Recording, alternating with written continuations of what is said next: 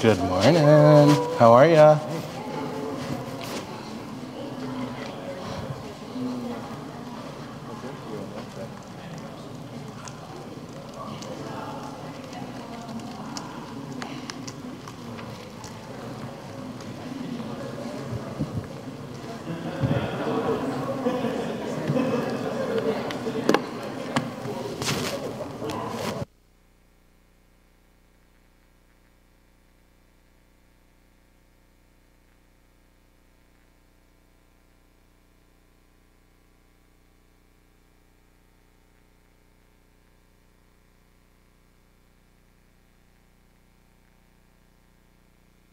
Morning, everyone. There we go. All right. No, I wasn't doing the I can't hear you thing. I actually didn't have my microphone on. But thank you for the full-throated greeting. I appreciate it. So great to see you. I can't even begin to express to you what this feels like to have a full classroom again and to be able to study God's Word in a large group. So thank you all for your willingness to be here. I'm excited to start a new study with you. Thank you if you're tuning in online as well. Either way, we're glad you're here. You can find the handout at gracedowntown.org/docs. So, beginning a new study on the book of Ecclesiastes. New study, it'd be good to begin this time together in God's Word with a prayer. Lord God, Heavenly Father, we thank you for this privilege of being called your children. We thank you for the opportunity to be together in your word. We thank you for the promises that you give us, that you will send your Spirit here among us, that we will grow in faith and understanding and wisdom. Help us to apply these words into our own lives and make us eager to share these comforting truths with those around us who know you and who don't yet know you. Lord, we ask that you bless our time together as a family of faith. In Jesus' name we pray. Amen. All right, let's do some background information on the book of Ecclesiastes. Is life a waste of time? That is going to be the title of our lesson today. So first, let's jump into the background. The author. Does anyone know who the author of the book of Ecclesiastes is? Trish. It is Solomon. Very good. King Solomon is the author. We get a chance to look at, if you're not already open to Ecclesiastes, this would be a good time to do that. Psalms, Proverbs, Ecclesiastes, Song of Songs. Verses 1 and 2. We'll read this again when we get into the first chunk, but the words of the teacher, son of David, king in Jerusalem. So if you know some basic Bible history, we can figure this out. This is Solomon. My clicker is being unresponsive, slow to respond. Kohelet is the name in Hebrew of this entire book of the Bible. We'll get to that in a second. But it's the word that shows up here in Hebrew for teacher. Kohelet. It has this idea of being in an assembly, but being the one who is speaking at the assembly. So we've got teacher in front of us here in the NIV. Preacher, if you're a King James enthusiast, the preacher is the one who speaks. But you get the picture. This is a representative of the assembly, is what this word means, Kohelet. So, dates for King Solomon. As soon as our clicker catches up, 971 to 930 BC. Those are the dates of King Solomon's reign as king. We don't know specifically what year or what range he wrote the book of Ecclesiastes in, but we can venture some guesses, piecing together some things. Do you have any guesses as to what range or just in general terms? I'm not asking for a year, but just in general terms, do you know anything about the setting or the background of the book of Ecclesiastes that might help us to pinpoint from a 40-year reign might narrow it down a little bit more.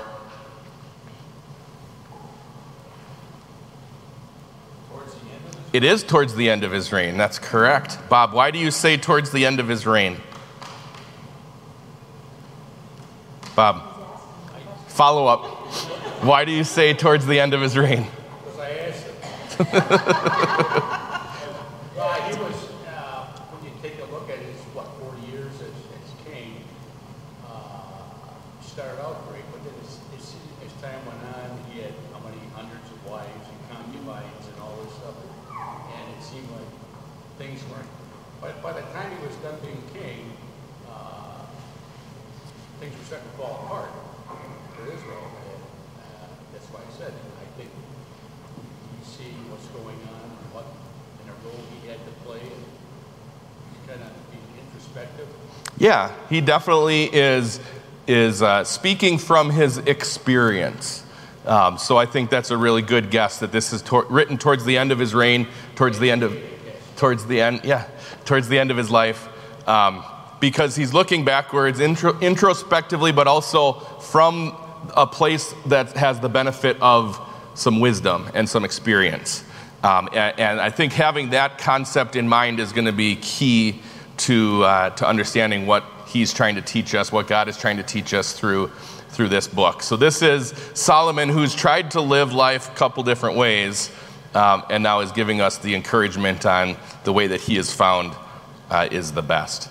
So it seems as you watch through the stories that we have on King Solomon, that he probably, maybe potentially lost his faith at some point during his 40-year reign as the king of Israel. We don't know that for sure, but just the flavor of this book especially helps us to see the way that he speaks about life as he was living it on his terms and in his way, and just some of the pointed language he uses about that makes you wonder, was this more than just some sins of weakness? Was this more than just getting wrapped up in the power? It seems to me like he maybe has fallen away from the faith. But then comes back to faith in Christ and is able to write, or faith in the Messiah, and is able to write a book like Ecclesiastes, triumphing the joys and the benefit of living your life in Christ rather than according to the ways of the world. So, yeah, I think we would say this is towards the end of his reign. Okay? So name of the book. This is actually, I took this picture this week from my Hebrew Bible, and you can see, I told you Kohelet is that Hebrew word up there in the corner. It actually has both Kohelet and then the word Ecclesiastes. There I've got it for you in Greek. Ecclesiastes is a Greek word. It's taken from the Septuagint translation. If you know anything about the Septuagint, it was the Greek version of the Old Testament. So written in about 70 BC, or written before Christ, called the Septuagint because, I'm not sure on the date. The 70 comes in because there were 70 scribes, and the legend has it that all 70 of those scribes came out of the translation room with the exact same translation. No errors, no differences. They were all like photocopies of each other. And that's the legend, and that was the way that the church knew this is from God, because this was a miracle that there wasn't even a typo in any of them. So, but it was the way that the Hebrew people, or the Greek-speaking people, would have access to the Old Testament without having to learn Hebrew. That was the Septuagint. So Ecclesiastes, or what we would know as Ecclesiastes. Same concept. We talked about the word Kohelet and how it's the assembly, and then the assembly person, or the person at the front. Ecclesia is the Greek word for gathering. It actually becomes the word for church. So there's gathering, and then the Ecclesiaste is the one who is appointed, or the one who stands at the front of the gathering. Now you maybe heard the word ecclesiastic. It means anything to do with the church, because now ecclesia, gathering, the communion of saints, that all comes from that Greek term. So that's why we have the name of the book as you know it today, Ecclesiastes, from Hebrew into Greek. Ecclesiastes, from the author, from the teacher. So, the genre of the book, maybe you remember this poster from your Lutheran grade school.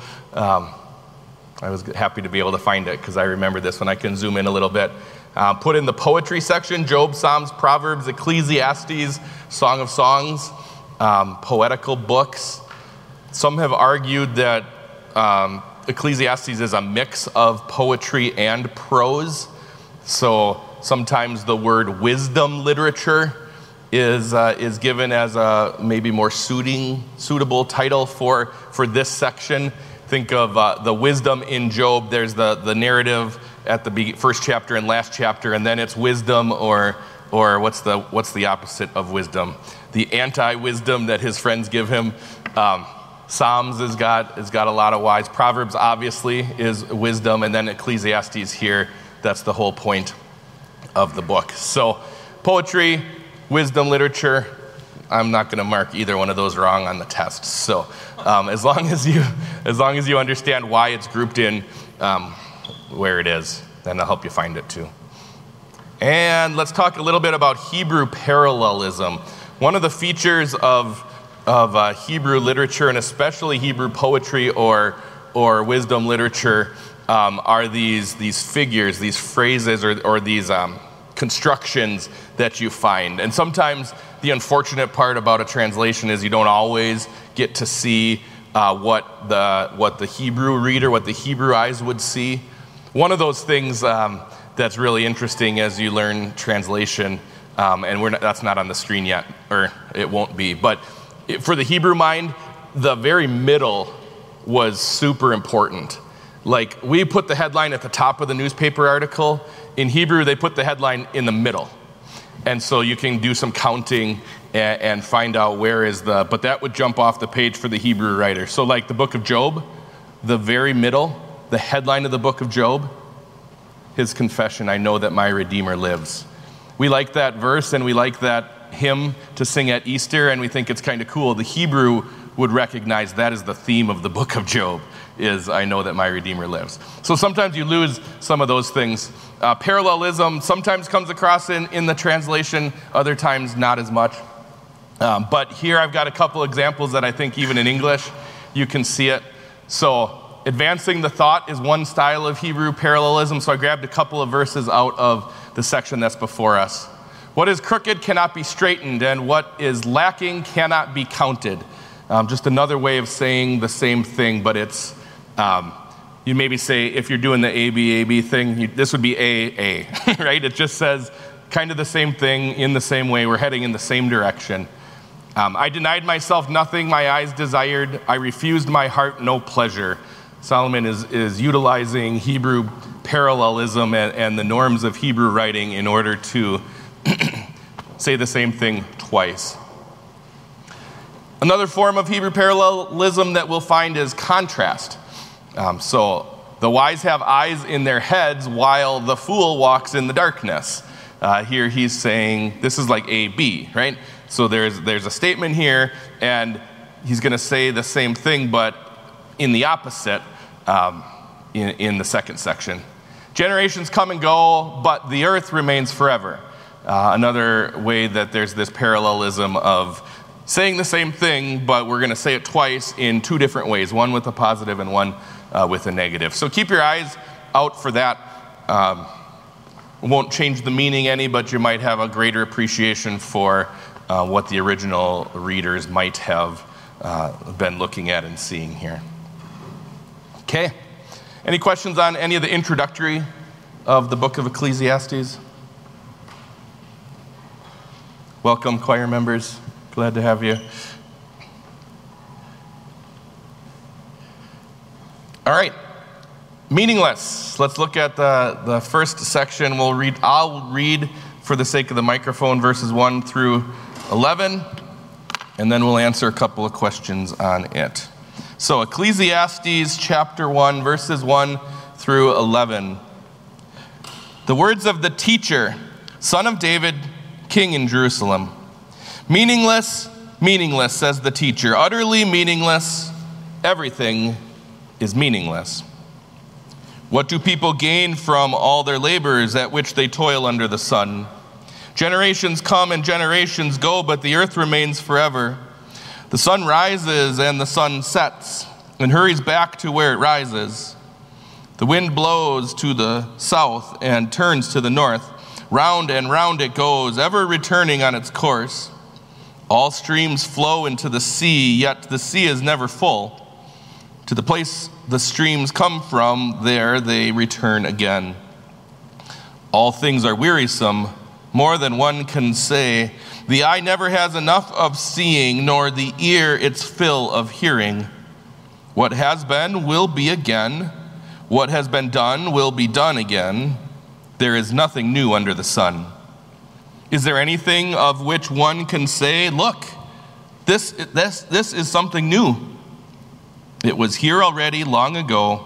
It was here before our time. No one remembers the former generations. Even those yet to come will not be remembered by those who follow them. All right. Meaningless. Let's talk a little bit about this theme word, meaningless. There we go. A little bit more Hebrew here for you. Havel is how you say that word. Havel. You read from right to left, so it starts right to left. Meaningless is what the English or the NIV translates vanity. King James, vanity is kind of what it means. And it really has at its root the word breath. So, what is King Solomon trying to tell us as he repeats this phrase, meaningless, vanity, breath? Okay, it's nothing. It looks like it's here and then it goes away, right? Okay.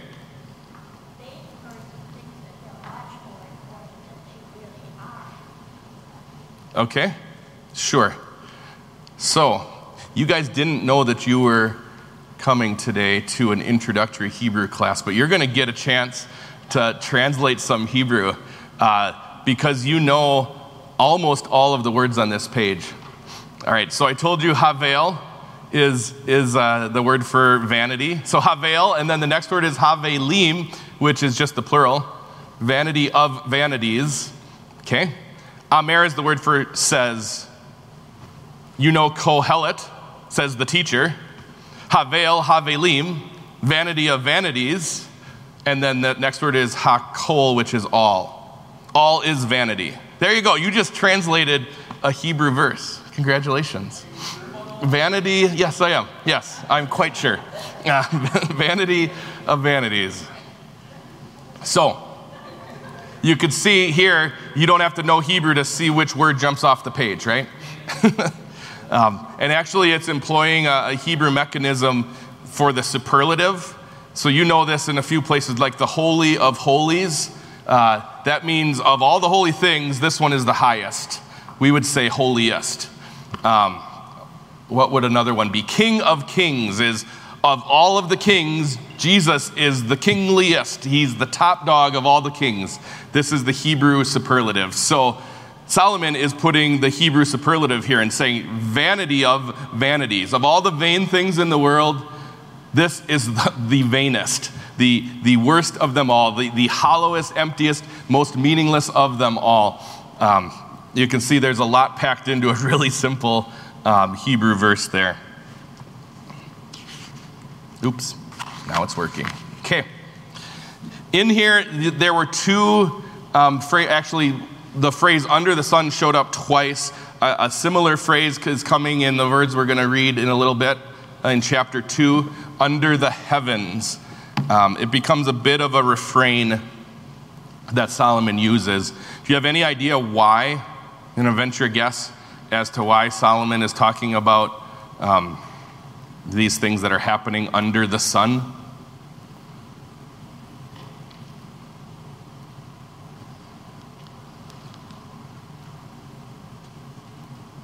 Ooh, I thought I saw a hand, but it was a cheek scratch.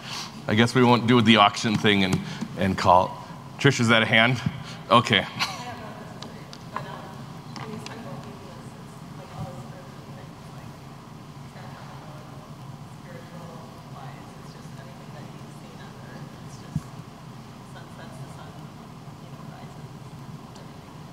Yeah, very well said. I'll say it again so others can hear. Under the sun, under the heavens, that's the earthly realm. And so he talks, anything that's here involved in the earthly realm, it's really vanity, right? These systems that a wise and intelligent God put into place, right? He's talking about the hydrological, am I saying that right? System, what's the ecosystem thing with the water? The water system, the water cycle. He's talking about that. That's a genius thing that God put into place in our world. Solomon calls it meaningless. Not because it's not wise or not the act of God or not a blessing or not one of the ways that God keeps the earth together, but because it's just an earthly thing. The fact that the sun rises and sets and then works its way back down and comes back, I couldn't do that. Pretty awesome that God made it happen and makes it happen consistently, but Solomon calls it meaningless because it really is just the thing that regulates here on earth. It's just the here, it's just the now, it's just the physical. So the key, or a key to understanding the book of Ecclesiastes is, I slaved on this graphic here. And now the suspense. There it is. Spiritual things are better than the physical world. So when Solomon talks about meaningless things, he's talking about those things that are below, those things that are in the earthly realm. We'll see not much of it in the first 2 chapters, but we'll see that he talks about the real value, the real meaning is in the spiritual things. Things under the sun, under the heavens, not so valuable, not so important, especially if you live your life according to them or striving after them. But to be above those things and to be with the one who is above those things, that's what has real meaning. Okay? Generations come and go, but the earth remains forever. React to those words. It's verse 4. David. Generations come, they go, yet the earth is the same. It rotates around the sun, flashes around the sun. Yep. That's that. God made them all. That's the way it is. Very good. Yeah. Any other reactions to this verse 4? Stacy. This idea that people are coming and going, we think always like the generation we're in, so important, so meaningful, so like going to change everything. It's just not so. Yep, it's easy to be wrapped up in, people have always asked the question, like, is this generation going to be the last one? Because certainly it looks like the earth is getting worse. And we're seeing all the end times prophecies, and this is the hardest generation to live in. And everyone is so tunnel vision focused on their own generation, as if that's what it's all about, that it's easy to slip into this idea like, well, we're really the most important ones. We're really top dog. But here Solomon is saying, generations come, generations go. Guess what? The earth sticks around. The earth will be all right when you're gone, and you won't be remembered.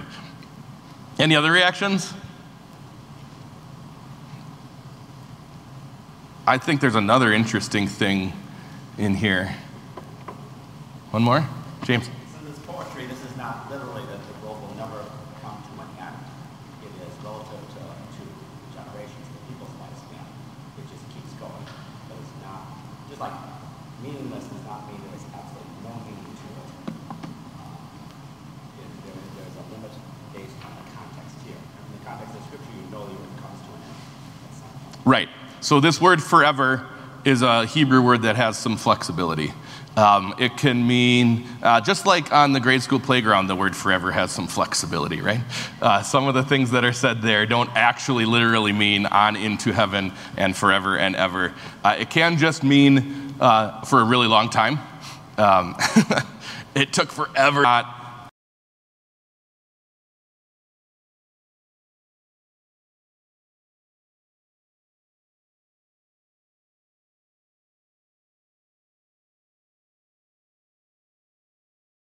A passage that then contradicts the passages about the world ending at Judgment Day. So, generations come for their 30 or 40 years, they have their 70 or 80 year lifespan, and then they go.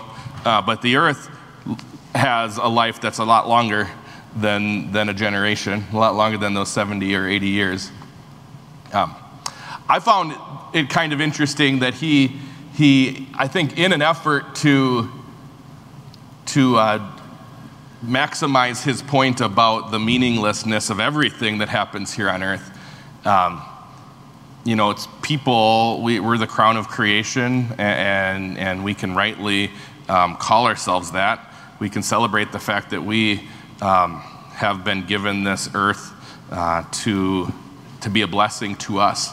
But even people don't last even as long as the earth itself. This thing that is here to be lived upon and enjoyed, to be a blessing to the generations, it lasts even longer than the people do. So just to kind of reinforce how meaningless the worldly things are, how little value when you don't connect it to a spiritual thing, when you don't connect it to the promises of our God. Neither generations nor the earth itself have value apart from God and his plan for both. So I thought that was an interesting turn of phrase that Solomon puts in here to help us to recognize even more so his point.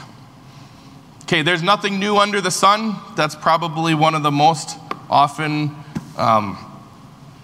quoted phrases from the book of Ecclesiastes. There's nothing new under the sun. What do you make of that phrase? Here, with the people in your group at your table, feel free to join up tables if you want. Expand on the point and make some applications to your life today. Because there's good snacks and donuts at Bible class, we're going to be planning more group discussion, because those are the times that I get to go have a donut. So, discuss amongst yourselves.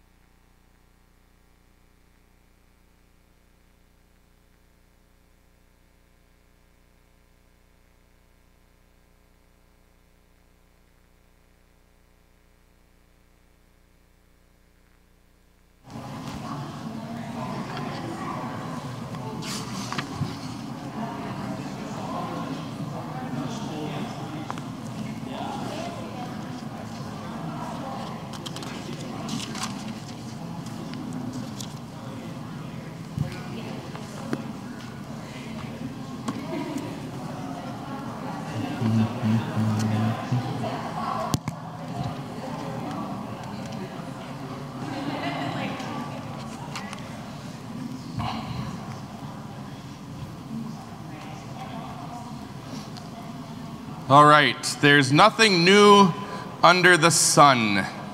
Who'd like to start us out with sharing what they came up with or what was talked about at their table? There's nothing new under the sun.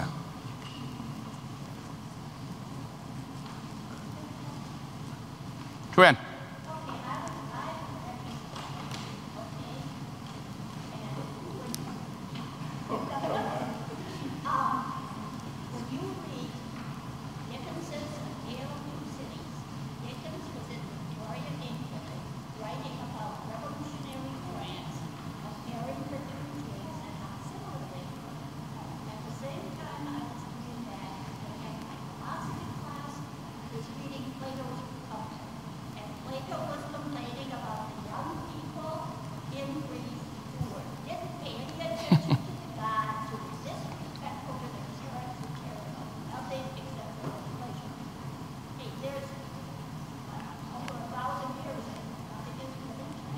Yeah, you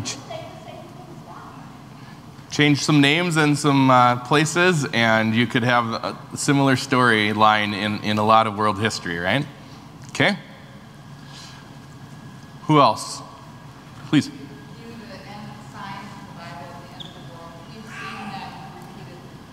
Okay. Generations come and go. Thought we went over this. No. Yes. Right. God has a plan for us to continue, but yeah, that seems like a lot of things repeating themselves. Okay? Sarah.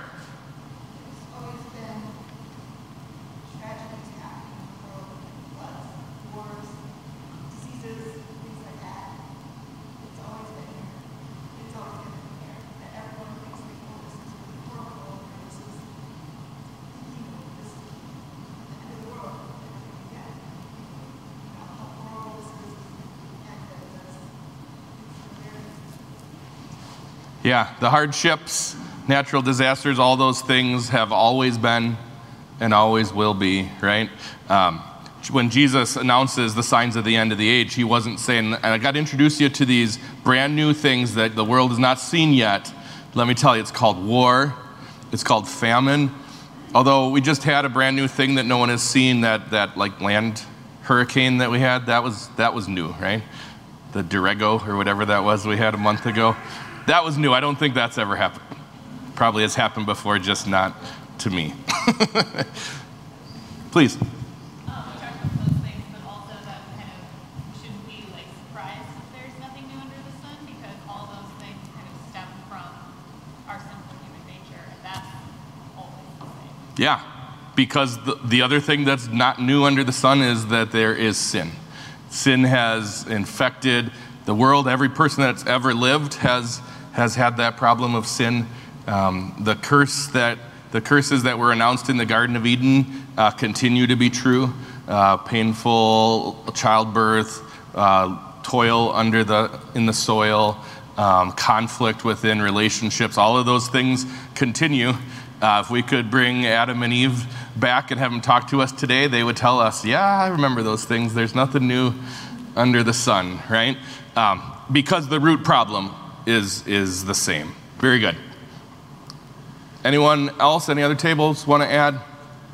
Marty. I was thinking of the wide world of sports and the thrill of victory and the agony of defeat. That sort of covers it all from creation to now. There's the thrills of victory, the agony of defeat, everything in between. Very well said. We even had a Brewers no-hitter last night, which has happened before because there's nothing new under the sun. Thank you for the open door to get that one in there, Marty, with your sports analogy. I appreciate it. All right, next section, wisdom. Even wisdom is meaningless. I thought this was a striking section. We'll read verses 12 through 18. I, the teacher, was king over Israel in Jerusalem. I applied my mind to study and to explore by wisdom all that is done under the heavens. What a heavy burden God has laid on mankind. I have seen all the things that are done under the sun, All of them are meaningless, a chasing after the wind. What is crooked cannot be straightened. What is lacking cannot be counted. I said to myself, look, I have increased in wisdom more than anyone who has ruled over Jerusalem before me. I have experienced much of wisdom and knowledge. Then I applied myself to the understanding of wisdom and also of madness and folly. But I learned that this too is a chasing after the wind. For with much wisdom comes much sorrow. The more knowledge, the more grief. All right, what is striking about this section of Solomon's book? That even wisdom is meaningless.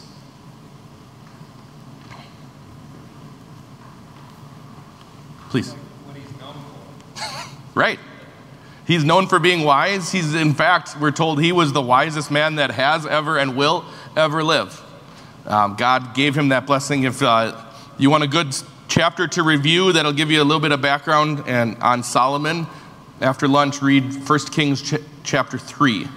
That's the account of God and power and all those things because he made such a spiritual request. So that's 1 Kings chapter 3. Marty? Question. Yeah. We covered this before we came in, but the second sentence of the introduction to Ecclesiastes, the third sentence, he's not further identified the Bible.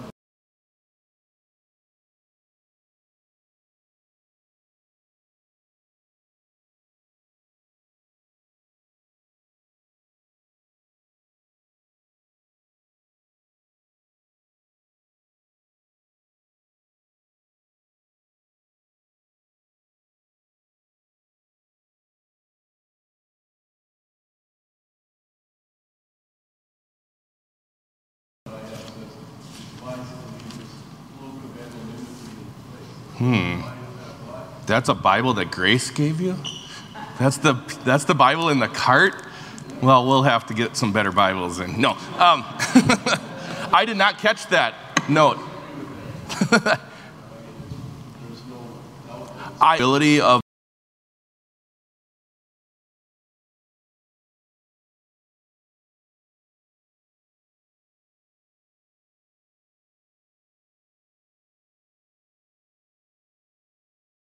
Bible books. We see that in the New Testament often.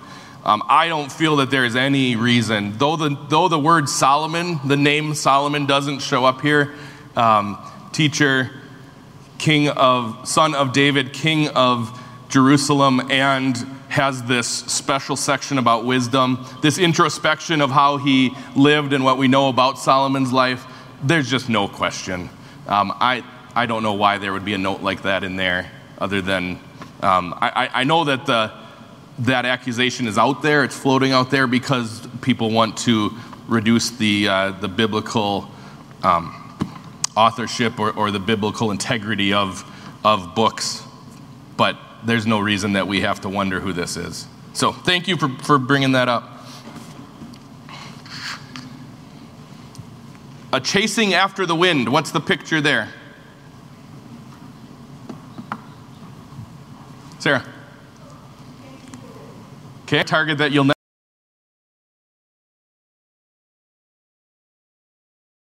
never catch the wind, right?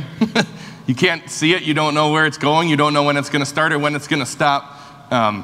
It's just futile, right? It's just right. What would you do with the wind if you got it?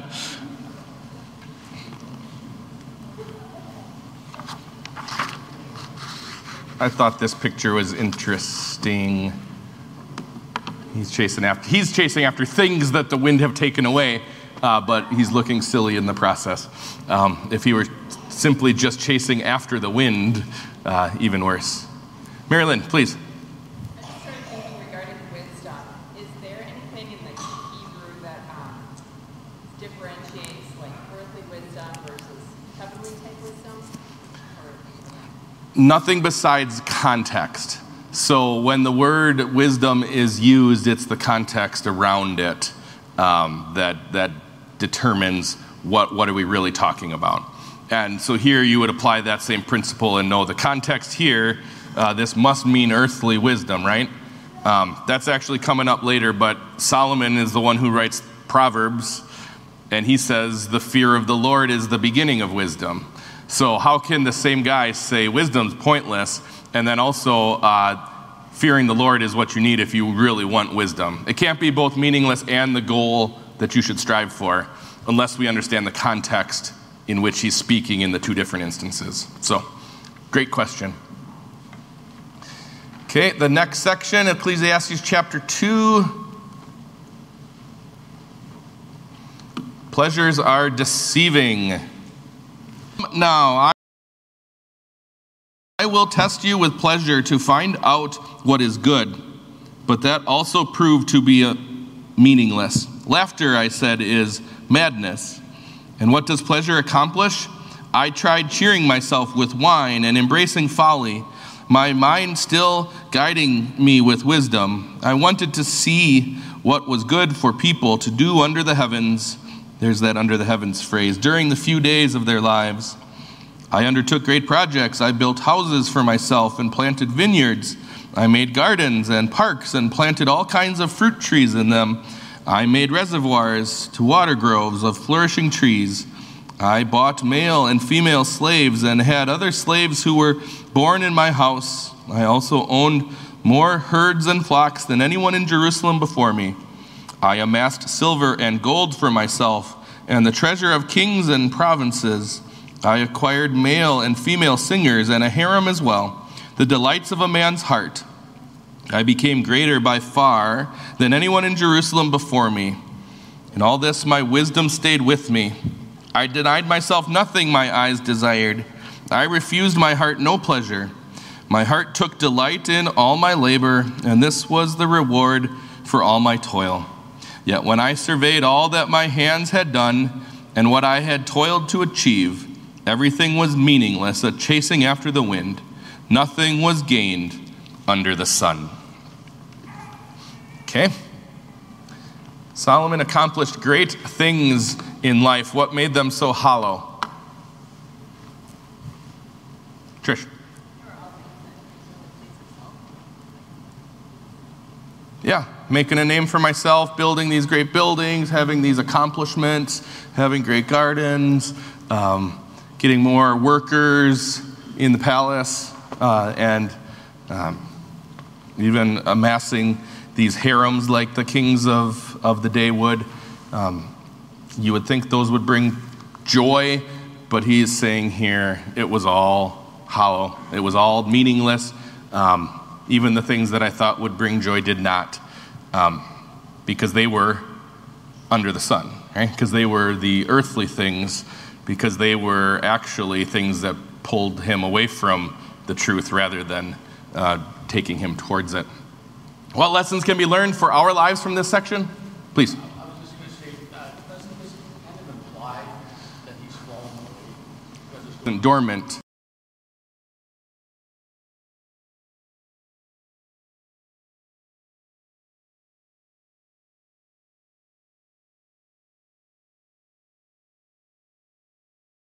Wasn't dead, it was sure dormant, right? He had been living for himself, chasing after everything that this world had to offer, everything that his position and power and wealth could amass, but it ends up not being for anything. Dave, please. That was the definition of you can't take it with you. Right. Right. That's really what he's saying and seeing, right? Can't take it with you, which is why the key to understanding the book and what Solomon understands is if it's not in a spiritual realm, if it's not something that brings me closer to my God, then with great caution. He doesn't say you can't have any wealth or you can't have things that bring you joy, but he is saying if those things aren't connected as a blessing from the Lord, then they are just a chasing after the wind. They are not going to be something that is good or beneficial. Okay? He's also learned the lesson that one wife is plenty, right? As he talks about, I'm just kidding, Tricia. Okay. What lessons can be learned for our lives from this section? as we consider the blessings that we have from God, as we consider Trisha.